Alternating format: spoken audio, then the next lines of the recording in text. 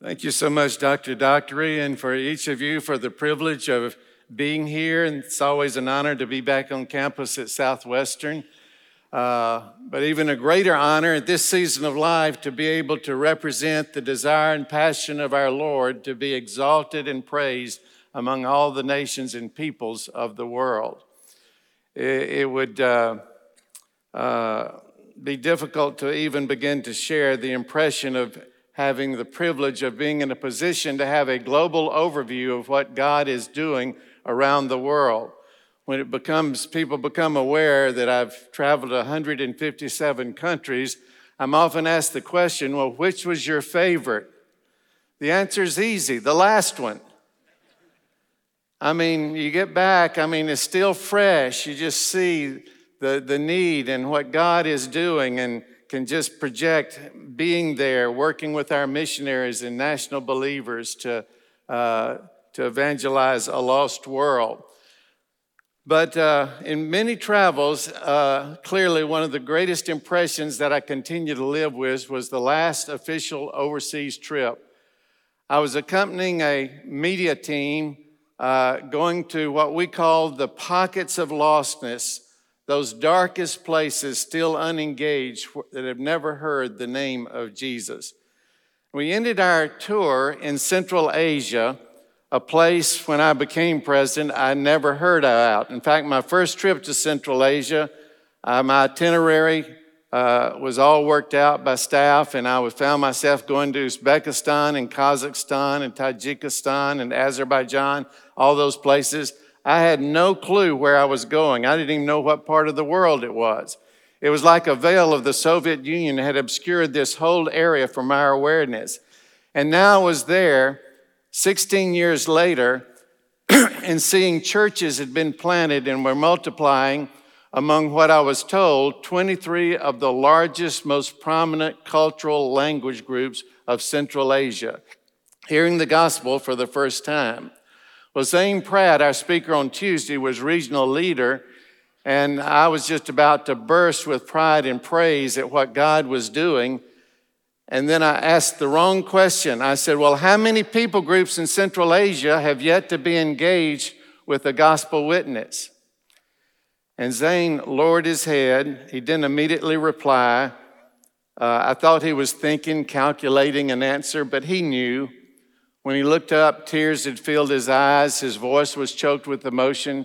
He said, Jerry, we can identify over 300 distinct language, cultures, and peoples of Central Asia that have yet to even hear the name of Jesus. And I'll never forget his next statement. He said, the most difficult thing being responsible for our Southern Baptist work in this area of the world is every year as we gather with our personnel for strategic planning, having to determine which of these people groups will be deprived of the gospel yet another year due to our limited personnel and resources. Not which ones we're going to reach next, but which ones will be deprived yet another year of hearing the gospel. And how many multitudes of them will die before they ever hear the good news of the one who died for them. And I came back from that trip with a conviction and impression that has continued to formulate my heart and my life and my influence. By what criteria should any people be denied access to the gospel of Jesus Christ when God has blessed us so richly in numbers and resources and the potential of taking the good news of Jesus Christ to a lost world?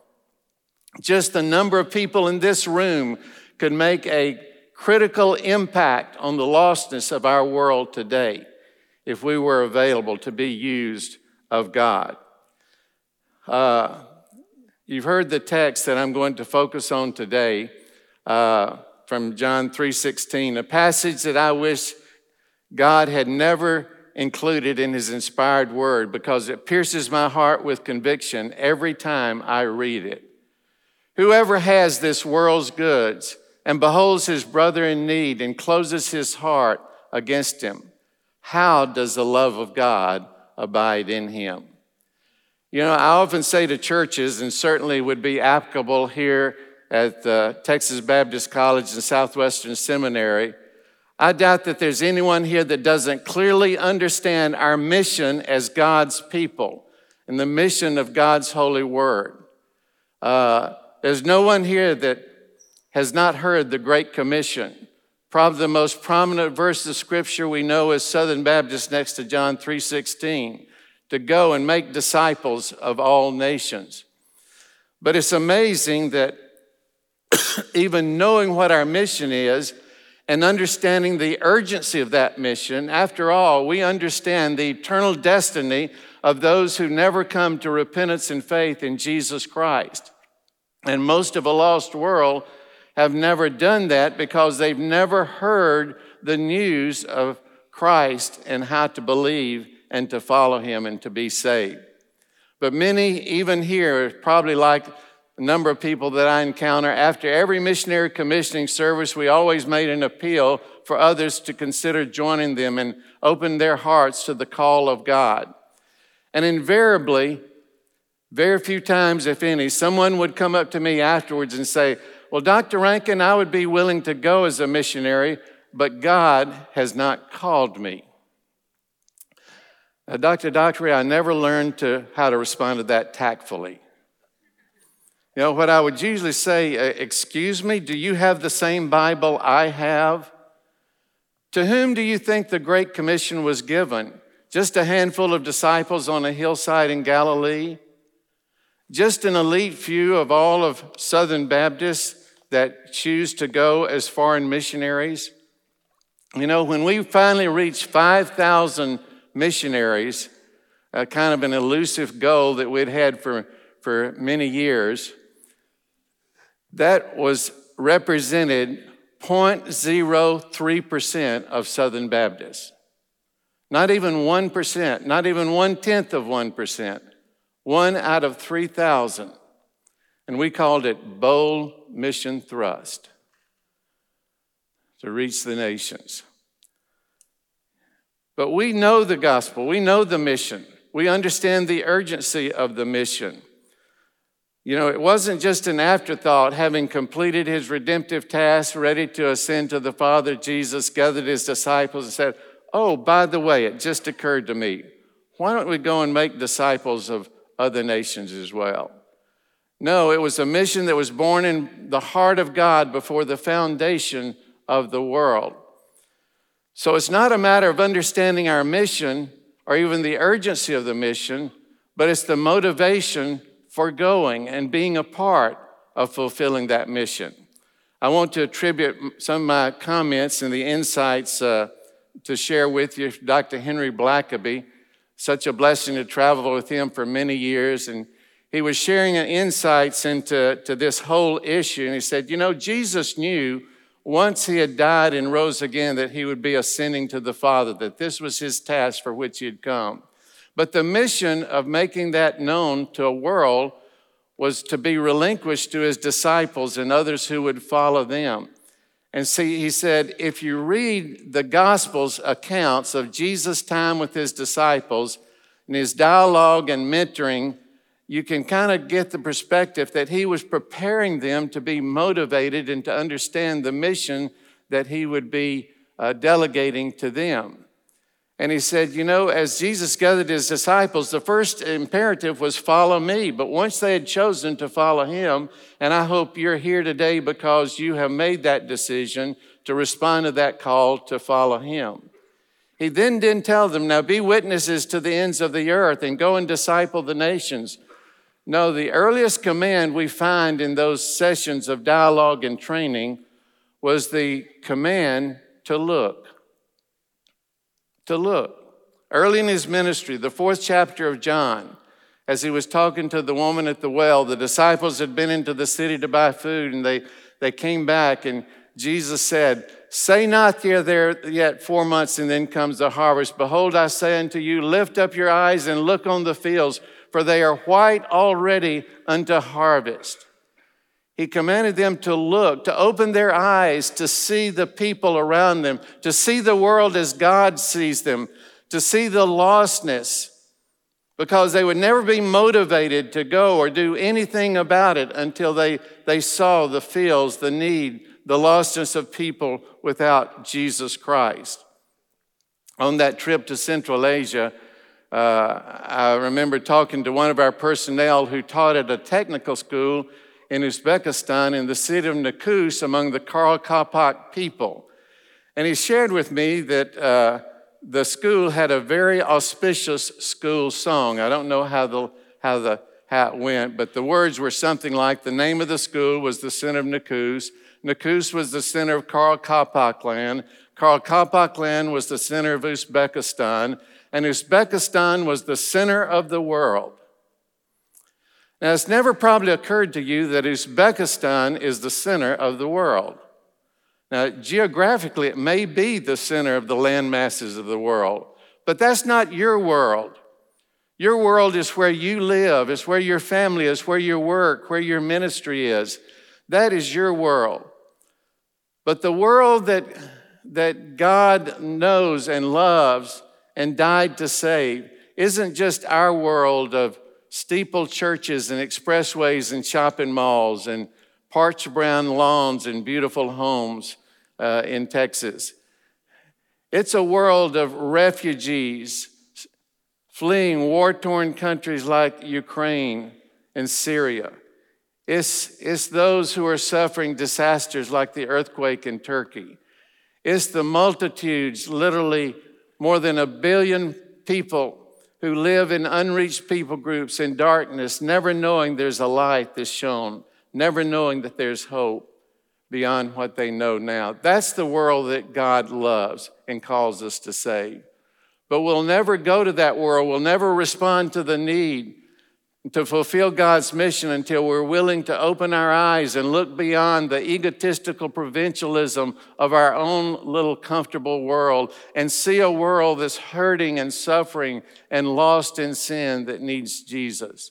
And so he commanded his disciples to look. But note that he commanded them to look and see the fields white unto harvest. We need to see a world in which God is working today.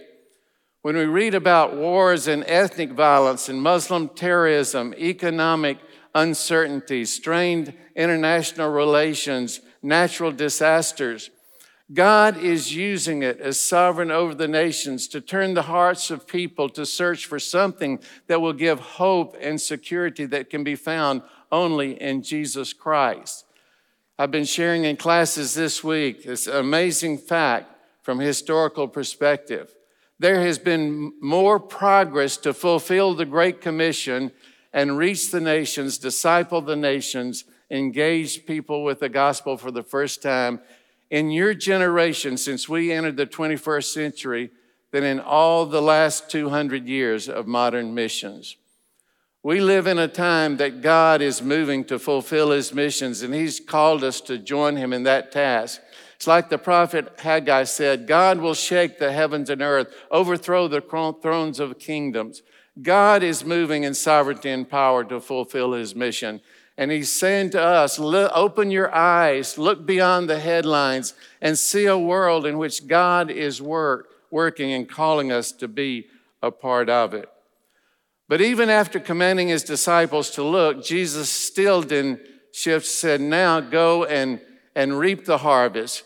Be witnesses to a lost world. Go and plant churches, disciple the nations. No, the next command I want to call your attention to is later in his ministry. In fact, toward the end of his ministry, as he and his disciples were gathered in the upper room, and he said, a new commandment I give unto you. Really wasn't new, but he identified it as a commandment, something that wasn't optional, that you love one another even as I have loved you. The commandment to love. Short time later, a young Pharisee asked him a question, what is the greatest commandment? Now, every time I read that, I know it's not appropriate to second guess our Lord Jesus Christ, but I just wonder. I would thought he would have responded, well, go and make disciples of all nations. I mean, isn't that the greatest commandment could have? But that's not what he answered. He responded by quoting Deuteronomy 6:5, that the greatest command is to love the Lord your God with all your heart and all your mind and all your soul. And then he hastened to say, but the second is likened to it, love your neighbor as yourself. And just so there would be no misunderstanding, he told the story of the Good Samaritan to illustrate that neighbor that we're to love are not those that we live in our community and fellowship with that look like us, but are people of other races and ethnicities. They're our neighbor in humanity, and we're to love them. Why the Great Commandment, as we call it? Because the Great Commandment tells us to love others. And someone has appropriately said the Great Commandment and Great Commission are inextricably linked, because we'll never be motivated to fulfill that commission of our Lord to disciple the nations until we love them. And you say, well, it's not natural to love people we've never even heard of, never even seen, can't even pronounce the name of the people group. No, it's not. But it is God's nature to love them, and he does. And that's why we are commanded to love God with all our heart and mind, so the love of God to the lost nations and peoples of the world will flow through our hearts out of our love to God until we begin to love them. And another reason for that command is the fact that love makes possible the phenomenon of sacrifice. A willingness to give your life for the beloved, for those you love. You love your family, you love your children, you care for them, you provide for them, you sacrifice, do what is necessary, provide for their welfare. Well, what about a lost world? Do you love a lost world? Jesus knew until his disciples obeyed the command to love, they would never go and they'd never fulfill the mission of God. I don't remember a lot from my seminary classes, but professors take heart. I want to tell the students, you will remember some things. And one thing that I remember is reading a book on evangelism by Dr. J.E. Conant, because it made a statement that jumped out and grabbed my attention, my heart, and I've never forgotten it. He said, the Great Commission is sufficient authority to send us after the lost, but it's not sufficient motivation. Well, that gave me pause. Wouldn't every believer be conscientious about doing what our Lord explicitly commanded us to do? But he goes on and explains, it's not the authority of an external command, even of our Lord, that sends us after the lost, but it's the impulse of an indwelling presence. And you see, it's only when we come into a relationship with God until we recognize we're just sinners saved by grace, that we were once lost in sin, that gives us a new life that compels us to want others to know what we have experienced in knowing Jesus Christ. Is a compulsion to fulfill the commission of our Lord. But even after Jesus told his disciples to look and to love, he still didn't command them to go out and disciple the nations or be witnesses to the ends of the earth. In fact, coming back to the Great Commission, if you're familiar with the grammar of that passage, which I hope you are, you know that there's only one active, transitive, imperative verb in the passage, and it's not go, it's make disciples. To make disciples. All the other verb forms are participles. Well, how do you make disciples? By converting, witnessing, winning, baptizing, represented by baptizing, and then teaching and discipling all that Jesus commanded. Well, how do you make disciples of the nations? Obviously, by going. You've got to get there. You've got to get the gospel to them. But it's not a command, as we often quote it. We're commanded to go. No, it's a participle. What Jesus is literally saying is, as you are going, make disciples, baptize, teaching. He commanded us to live in a way that our lives are a witness, always sharing the gospel, bringing people into the kingdom and discipling them and reaching a lost world. Okay, you Greek professors, I'm going to acknowledge that I do understand a participial adverb does take on the authority and power of the verb it's modifying. So if make disciples is a commandment, then our going to make disciples of the nations carries that same authority and power. But we don't go because we're commanded. We go because we're compelled by our experience of knowing Him, of being born again and redeemed, and have a passion and compulsion that everyone would know Him. So, let's return to my text.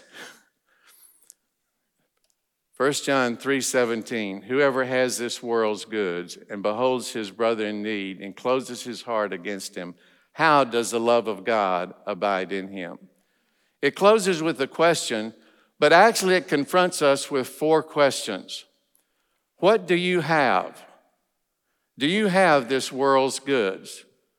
Well, I've been where you are today. Most of you would say, well, I certainly don't have this world good. In fact, I'm still working full-time, part-time, trying to go to seminary, make ends meet in my budget. But there's no one here probably that doesn't have a roof over their head, food to eat, and clothes to wear like most of the people of our world. God has blessed us materially. But what's the greatest good you can have in this world? Is to know Jesus Christ, your salvation. There's no material benefit or blessing that is greater than that. And that's what you have, what the world needs. The greatest good you could have in this world. Well, the second question then, what do you see? Do you see your brother in need? That's not your flesh and blood brother, but it's your brother in humanity, the people that live around you. And most of us would immediately think of the homeless in the inner city, people more destitute and unfortunate, living in poverty, the images of television of people suffering and oppressed around the world. But what greater need does anyone living today, our brother in humanity, need than the need for Jesus, to know God? Do you see Him? Do you see the multitudes, the lostness? Yes, they're here, but around the world, those that have no opportunity to know and hear. So the third question then is implied. What do you have? What do you see? What do you give? In other words, what do you do about it? How do you respond to the lostness and people within need of the gospel, something that you have and can provide for them? Or as the scripture implies, do you close your heart, some translations say the heart of compassion, against them? How do you respond to the gospel? I remember when the IMB began to focus on unreached people groups, and there was just this massive appeal for more laborers and missionaries to go, and appeal to churches to pray and to call out those who would go, that we could reach those that have yet to hear the gospel. And I remember getting a letter from a gentleman who had a prayer ministry, and he just said, I pray for you, Dr. Rankin. I pray for our international mission boards. I pray for our missionaries systematically. And I've been reading about more laborers, more missionaries being needed. And I just have led to pray Matthew 9:38, where Jesus said, pray to the Lord of the harvest that He would send out laborers into the harvest. And he said, tell me, Dr. Rankin, why isn't God answering my prayers? Why isn't He calling out the laborers that are needed to extend His kingdom and to reach a lost world? Well, I didn't know how to respond. I'd been wondering the same thing myself. And I happened to read an article by a 19th century mission leader that spoke to that very question of why more laborers and more missionaries are not going. He said, it's not because God is not calling out the laborers, but the laborers are not responding because of a closed mind or a calloused heart or a reluctant will. Now, if you've been born again as a child of God and are here sensing God has called you to serve Him in Christian ministry, I think it's an obvious question. Why is it that you've never considered going where the need is greatest, to a lost world where people have never heard the gospel? Is it because your mind is closed to the possibility that you just don't feel qualified, you're not inclined to that sort of thing? Or could it be that you've allowed your heart to be hardened and callous? We just see so much in the images of suffering and injustice and sin in the world that it's like we really can't do anything about it. So we just enjoy the benefits ourselves without being moved by those that do not know Jesus. Or could it be a reluctant will that has just never been willing to just lay your life on the altar for whatever God would choose to do with it? Following your own plans and aspirations for what you think that ministry ought to work out, putting a geographic restriction where you feel that God is calling you to serve. What do you give? How do you respond? What do you have? What do you see? What do you give? You see, they're all answered by the fourth question. How much do you love?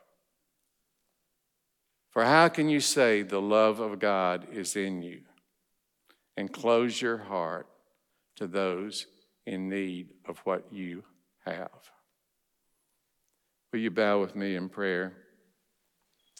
Father, how thankful we are that you've blessed us so richly to be in a place where most of us have been hearing the gospel all of our lives, that we have the privilege of knowing you. And thank you, Lord, for choosing us to serve you, to be those that extend your kingdom and lift you up before a lost world and minister to the needs of our world. But Lord, I pray today that you would stir our hearts with maybe a new perspective on what you've commanded us to do, that we would open our eyes, we would lift up our eyes and look on a lost world, the fields that are ripe for harvest, the peoples that you died to save and that you love, and that we would respond to your command to love others, to love each other, to love that world, to love you with all our heart with such a passion that your heart and your desire for that love to be seen in a lost world would be manifested through our lives and our commitment. And Lord, we just pray that we would listen to this voice, the stirring of your Holy Spirit, and be responsive to what you're saying to us today in Jesus' name.